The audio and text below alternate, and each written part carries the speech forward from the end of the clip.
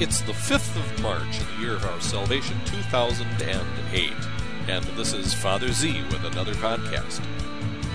Passuto raude truda sinconca, prozente seria, prozente maca, manos inquintum paria che no giughe, nuda de fa che nuda mandicare, nuda de narre, nuda e donare, vede simbolum paria che no quere, ballare, ballare, lube, ballare, ballare, passuto raude.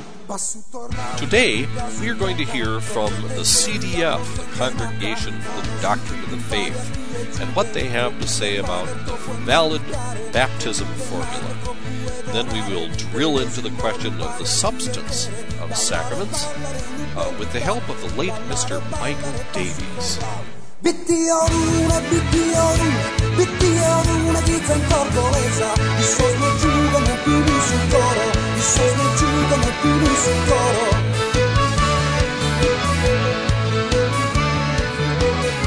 Passuto rinalzirada in arzigliata, biglietta un pare a chi non l'aspettava, e si ria di una perurrue, cammino canta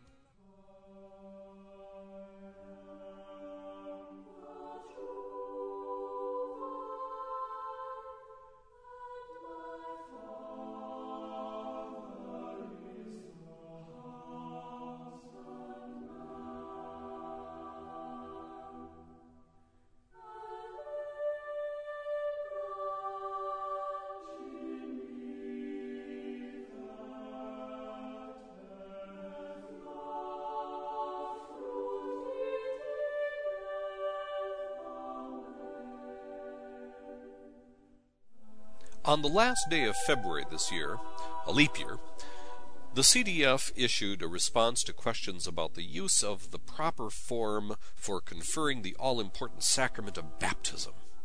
What was the issue that provoked the response? Well, the Diocese of Brisbane, Australia, had some priests at a parish church who were performing thousands of invalid baptisms. They were changing the Trinitarian baptismal form to things like, I baptize you in the name of the Creator and of the Redeemer and of the Sanctifier, instead of in the name of the Father and of the Son and of the Holy Spirit. Or they might say, I baptize you in the name of the Creator and of the Liberator and of the Sustainer.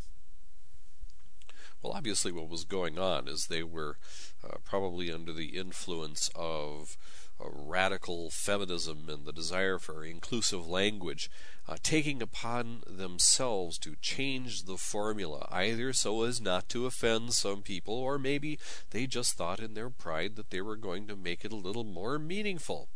Either way, what they did make it was invalid, and so the congregation had to get involved. And on the 29th of February, we have a note from the Vatican News Service about what the Congregation for the Doctrine of the Faith said. Let's listen to what the congregation said via this note on the Vatican Information Service.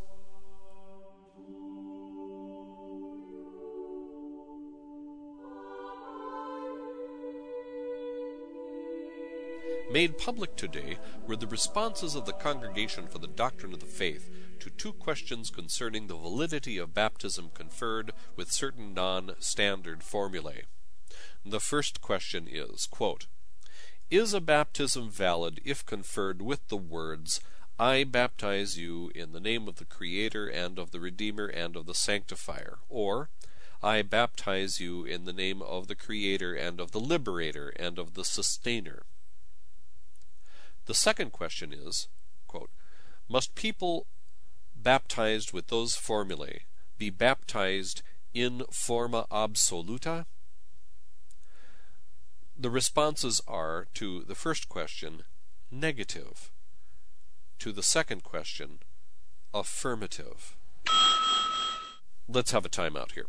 What they're talking about with forma absoluta here is, must they be completely baptized again, not in a conditional way, but in an absolute way. In other words, you see, by conditional baptism, if there's a doubt about the validity of baptism, because maybe something was a little bit off, or maybe someone has come from a church which may or may not have a valid baptism and so forth, the priest would then baptize the person conditionally.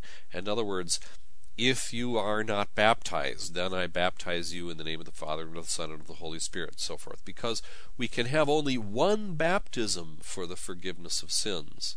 And so out of respect for the reality of the sacrament, we don't try to baptize people with questionable backgrounds in an absolute way. Instead, we conditionally baptize them. If we have a doubt whether yes or no, maybe it was valid, maybe it wasn't. But if we have no doubt that the baptism they went through was invalid, then we have to baptize them in an absolute way and not a conditional way, leaving out all those extra words like if you are not baptized and so forth.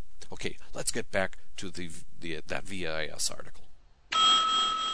Benedict XVI, during his recent audience with Cardinal William Joseph Leveda, prefect of the Congregation for the Doctrine of the Faith, approved these responses, which were adopted at the ordinary session of the congregation, and ordered their publication. The text of the responses bears the signatures of Cardinal Leveda and Archbishop Angelo Amato, SDB, Secretary of the Dicastery. An attached note explains that the responses, quote, concern the validity of baptism conferred with two English-language formulae within the ambit of the Catholic Church. Clearly, the question does not concern English, but the formula itself, which could also be expressed in another language. Close quote.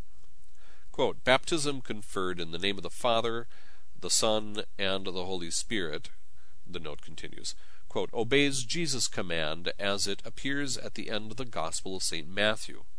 The baptismal formula must be an adequate expression of Trinitarian faith.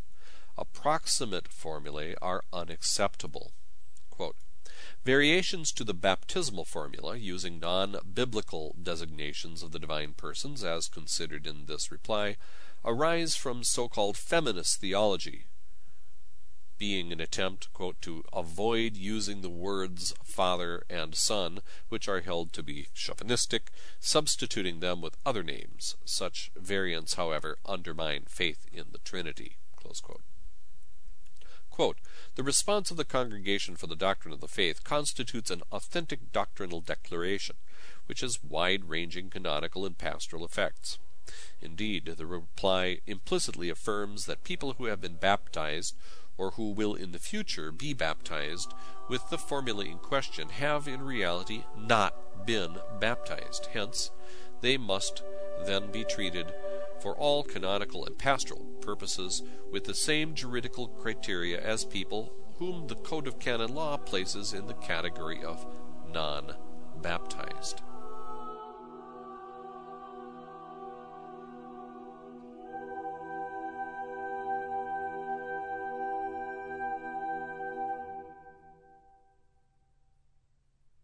Now you can see what a serious situation was created by that boneheaded stunt of changing the baptismal form to something those priests personally thought was more meaningful.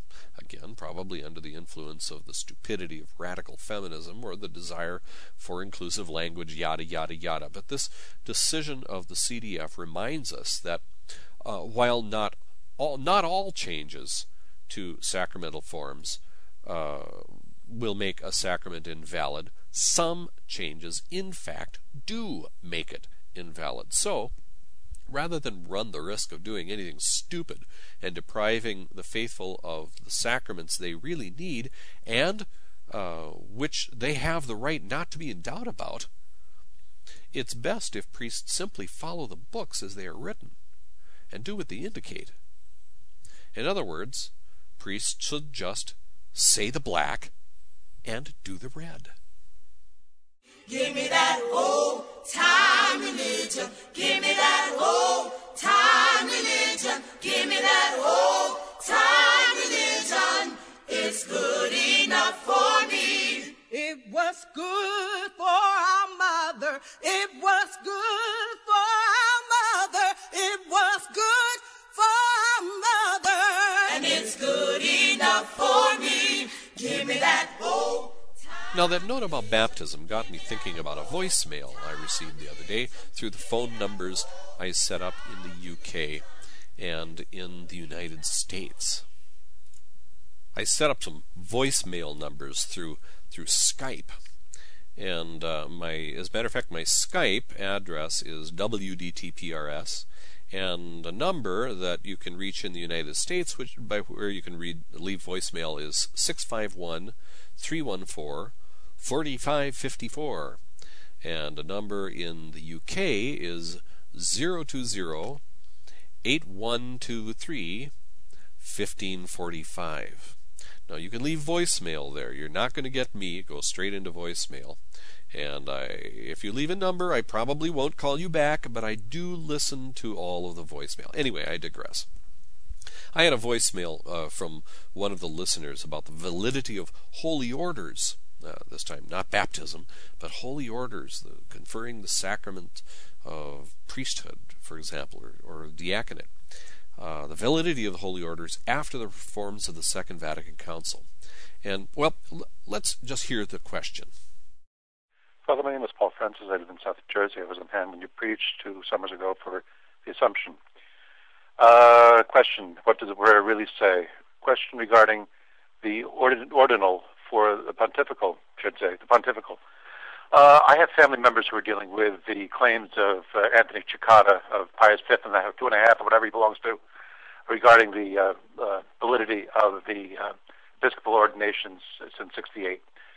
Can you refer me, please, to where I can get some information that takes Cicada's arguments and takes them apart appropriately? Because it's awfully hard to do that by myself, given the fact that I don't have a library and I don't know where Cicada makes his claims from, and it's causing a lot of rift in the family. Thanks for taking this message, Father. It would be very helpful if you could get back to me. God bless you.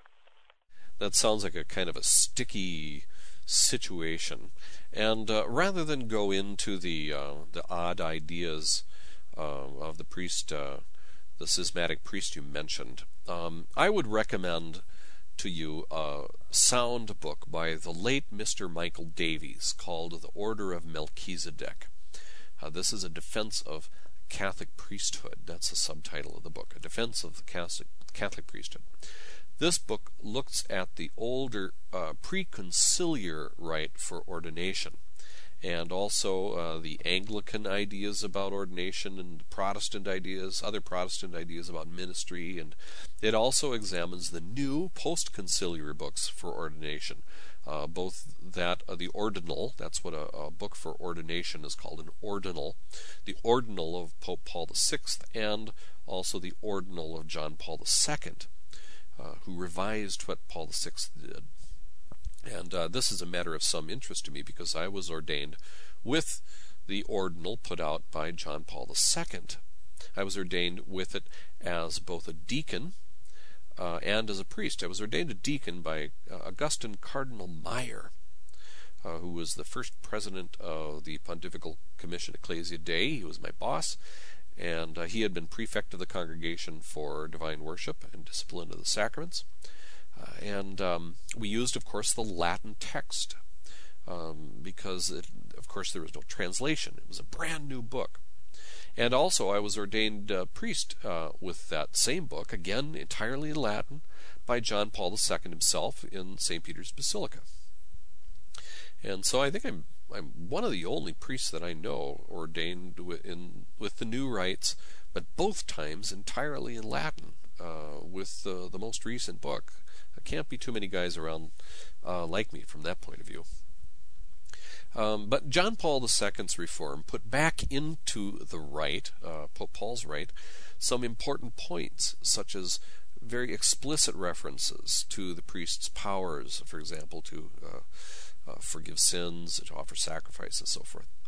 And for years after its promulgation in 1989, the old Pauline version was being used, but in translation in most places, and it probably still is. Michael Davies argues very well how those rites for ordination, even those after the council, are all valid, thus making this book very interesting, very useful. As a matter of fact, there's a good appendix on the substance of sacraments in the back, and what the Church can and cannot change concerning their matter and their form. And we could, matter of fact, let's hear from that appendix. I'm just going to read some of this from Michael Davies' book, The Order of Melchizedek. And as you listen, you might just think about how this all pertains to the Church's authority to make changes to the rites of Holy Mass. Now, in no way do we have to admit that changes made to good, venerable, old traditional rites are good changes. We don't have to admit that they ought to have been made. Matter of fact, we could argue that they shouldn't have been made. But what you can hear is an argument about how the changes that were made do not affect the validity of the sacraments. And that's really important. We can accept that the changes to the rites of ordination that made to the old rite, the changes after the council made that ordination rite inferior to that of the old preconciliar ordinal, but its superior, the older rite's superiority does not make the newer ordinal invalid. And we can say that the same thing for the other rites for our sacraments. So without any other delay, let's listen to what the late Michael Davies has to say about the substance of sacraments. This is in an appendix to his book, The Order of Melchizedek, a defense of the Catholic priesthood.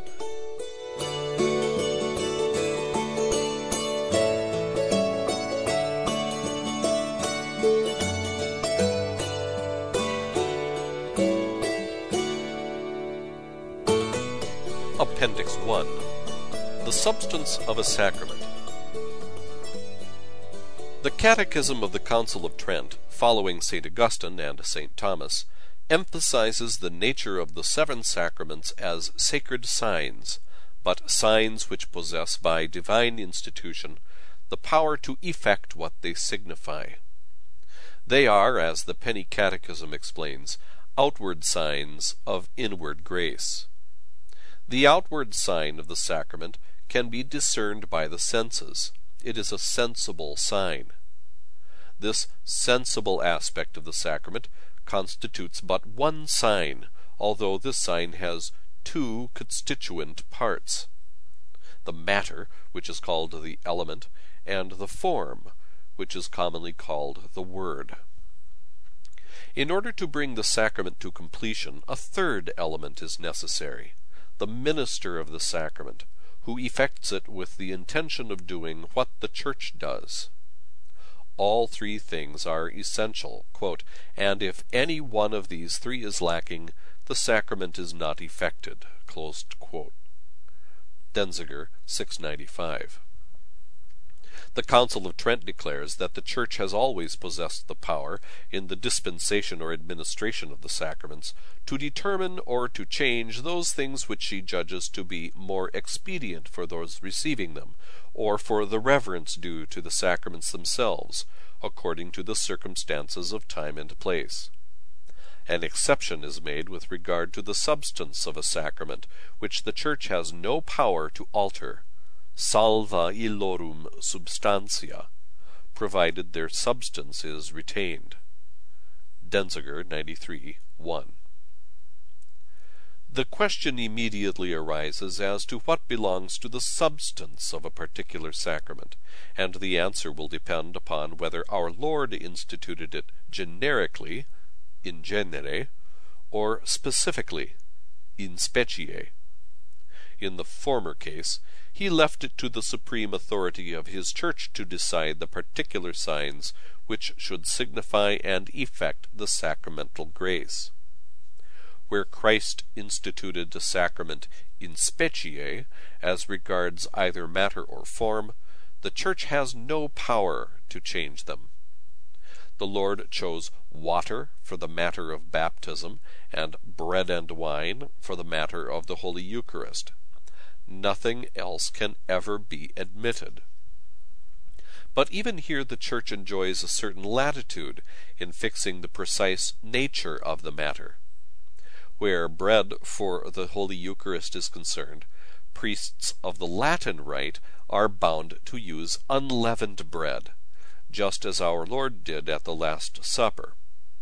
But there are other rites, Uniate and Orthodox, in which leavened bread is used, and the Church recognizes this as equally valid.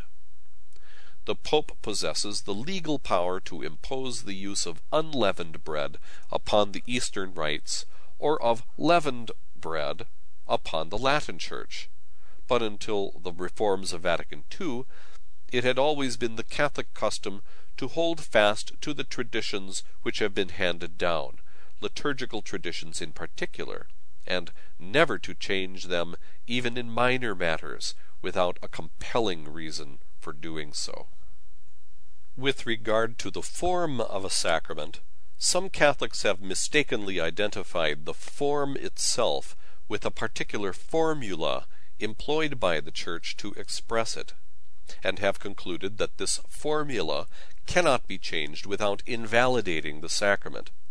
Hence, they have fallen into the error of believing that the Church has no power to make changes in the matter and form of any sacrament, having mistakenly identified the matter and form in current usage with the substance of the sacraments themselves, which Trent taught could not be changed. The view that the Church can make no change in the matter and form of any sacrament is historically indefensible. Quote, "The custom of the Church in different ages and countries shows that the form is not fixed in its particular words." Close quote. The Armenian decree of the Council of Florence, 1439, is sometimes cited in defense of the view that the Church cannot change the form of a sacrament. Denziger, 695-702. Apart from anything else, this decree is not an infallible pronouncement.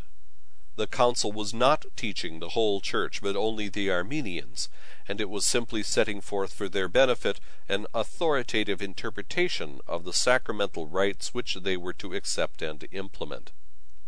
The decree sets out sacramental forms which they are to use. It does not preclude the possibility of the Church modifying those forms without changing their essential meaning. Indeed, the Council of Florence clearly held that the Church has the power, within certain limits, to alter the matter and form of some of the sacraments. For example, after stating that the form for baptism is, quote, "I baptize thee in the name of the Father, and of the Son, and of the Holy Ghost," close quote, it adds, quote, "But we do not deny that true baptism is given by the words, 'This servant of Christ,' name, is baptized in the name of the Father, and of the Son, and of the Holy Ghost." Close quote. The Council gave no explicit teaching on the extent of the Church's power to alter the matter and form of the sacraments, but in justifying the variant forms of baptism, it clearly assumes that all permissible forms will be substantially identical in meaning. The sacrament of order provides a clear example of the Church revising her teaching on what constitutes the matter and form of a particular sacrament. The decree to the Armenians states, quote, "Its matter is that by the giving of which the order is conferred. Thus the priesthood is conferred by the giving of a chalice with wine and a paten with bread.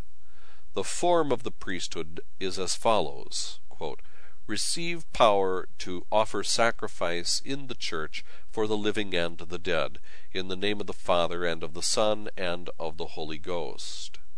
Denziger, 701. Close quotes. The matter in this case is the act of handing over, or tradition, traditio, of the instruments. The imposition of hands by the ordaining bishop had been the matter of the sacrament in apostolic times, and this practice has been retained as the sole matter down to the present day by all the Eastern rites, with the exception of the Armenians. The Latin rite itself did not possess the ceremony of the tradition until the 10th century, and until that time the imposition of hands constituted the matter in the Western as well as the Eastern Church. But from that time the ordination rites in the Latin Church were expanded and developed by the addition of other significant ceremonies, which both enhanced the solemnity of the occasion and also brought out the sacramental symbolism more clearly. Quote, "So, throughout the history of the development of the sacramental liturgy, the tendency has always been towards growth, additions and accretions, the effort to obtain a fuller, more perfect, more clearly significant symbolism. Thus, many beautiful and highly appropriate ceremonies have from time to time been added to the ordinals in use in various parts of the Church, but nothing has been discarded, and notably the imposition of hands holds in every one of them the same position, and has the same significance and import that it ever held and possessed." Close quote. The ceremony of the tradition consisted of the handing over to the candidate of those things used in the exercise of the order in question, namely, the chalice containing wine and the paten with bread for the priesthood, and the book of the Gospels for the diaconate, together with a form of words signifying the power conferred by ordination. By the 13th century, the tradition of the instruments had been universally adopted throughout the Latin Church, so much so that the scholastics began to teach that this tradition of the instruments, with the respective form of words, belonged to the sacramental matter and form. This was indeed the opinion of St. Thomas Aquinas. Pope Eugenius IV cited his very words in instructing the Armenians. Denzinger 701. It is not necessary to study in detail the long and complex theological disputes which took place on this question. The obvious problem was that, if the tradition of the instruments was necessary for validity, what of all the ordinations which had taken place in the centuries prior to its introduction, and of those in the Eastern rites, where there was no tradition? Pope Pius XII settled the matter in his constitution Sacramentum Ordinis of 30 November 1947. Denzinger 2301. He decreed that the sole matter of the sacrament is the imposition of hands, and the sole form consists of the words of the preface of the rite, the essential words being, quote, "Grant, we beseech thee, Almighty Father, to this thy servant the dignity of the priesthood, renew the spirit of holiness within him, that he may hold from thee, O God, the second rank in thy service, and by the example of his behavior afford a pattern of holy living." Close quote. Pope Pius XII thus taught conclusively that the tradition of the instruments is not necessary for validity, but he did not pronounce on whether it had been necessary for validity within the Latin rites up to the promulgation of Sacramentum Ordinis. He contented himself with observing that, quote, "If at any time the delivery of the instruments has, by the will and enactment of the Church, been necessary even for validity, everybody knows that what the Church has once ordained she can change and abrogate." Close quote. This final comment refers, of course, to those aspects of the administration of the sacraments over which the Church does have power, and not to the substance of the sacraments, which can never be changed. Pope Pius XII made no change in the rite of ordination itself, in which the tradition of the instruments was retained. In this respect, it is worth noting that the essential form as laid down by the Pope simply states that the candidate has been admitted to the dignity of the priesthood. It does not state in specific terms, expressis verbis, what powers have been conferred upon the priest, just as the essential form in other sacraments does not always state their specific effects. For example, the form of baptism does not state specifically that the candidate has been cleansed from the stain of original sin. However, the powers conferred upon a priest and the effects of baptism are signified specifically in the other parts of the traditional rites.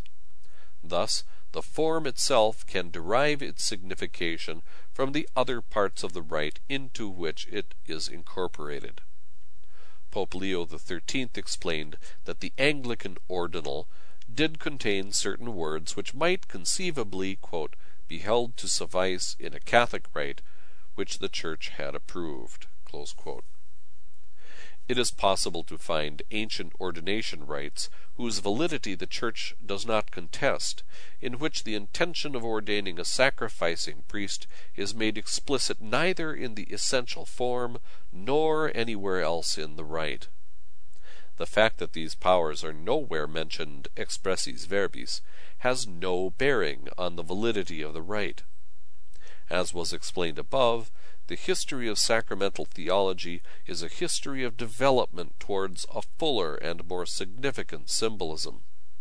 There is no parallel at all between a primitive rite which had not developed to the point of clearly signifying its effects, and a rite such as that of the Anglican ordinal, in which such developments had been deliberately discarded to manifest a rejection of Catholic teaching.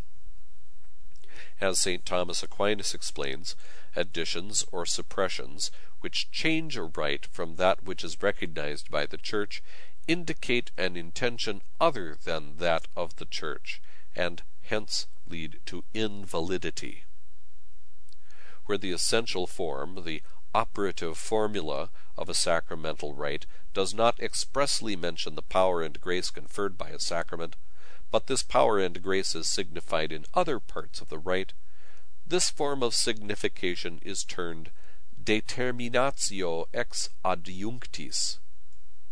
Father Francis Clark explains that, quote, the sacramental signification of an ordination rite is not necessarily limited to one phrase or formula, but can be clearly conveyed from many different parts of the rite. These other parts could thus contribute, either individually or in combination, to determining the sacramental meaning of the operative formula in an unambiguous sense. Thus, the wording of an ordination form, even if not specifically determinate in itself, can be given the required determination from its setting, ex adjunctis, that is, from the other prayers and actions of the rite, or even from the connotation of the ceremony as a whole in the religious context of the age. Close quote. All valid sacraments are sacraments of the Catholic Church, and sacramental rites composed by separated Christians can be valid only insofar as their matter and form suffice to confect the Catholic sacrament. Quote, the only formulae that infallibly and necessarily contain the essential significance of a sacrament are those which have been canonized by being instituted by Christ and his Church for that purpose. Such words, when exactly reproduced, are removed beyond the reach of ambiguity or private distortion. Thus, for example, the formula for baptism and the words of consecration in the Eucharist are always and necessarily a sufficient sacramental form, even if included in a rite of obvious heretical purport. Close quote. However, validity could still be nullified by defective matter or ministerial intention. But where a form and matter not specified by our Lord are involved, the presumption of validity is considerably lessened. The one true Church alone can pronounce on its validity, and can do so with certainty, quote, a certainty based on the practical infallibility of the Church's determining decrees, which in the sacramental sphere effectively guarantee what they declare. Close quote. Thus, the very fact that the Church declares a rite to be valid or invalid is proof that this is the case.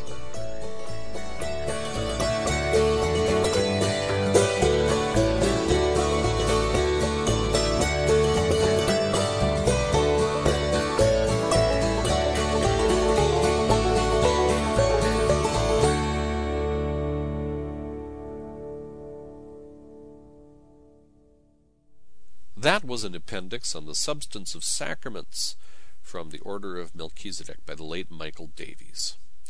I knew Michael Davies a little bit. For years, he would visit the offices of the Pontifical Commission Ecclesiae Dei, where I once worked.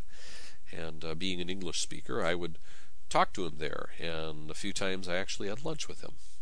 He was a wonderful fellow. Michael Davies, he was a school teacher from Kent in England, and he made it his life's work to defend the older form of Mass and to promote it and to talk about authentic catechism and so forth. He was a zealous advocate for traditional Catholic teaching and traditional Catholic worship. And I remember him to have been a very cordial and very reasonable fellow.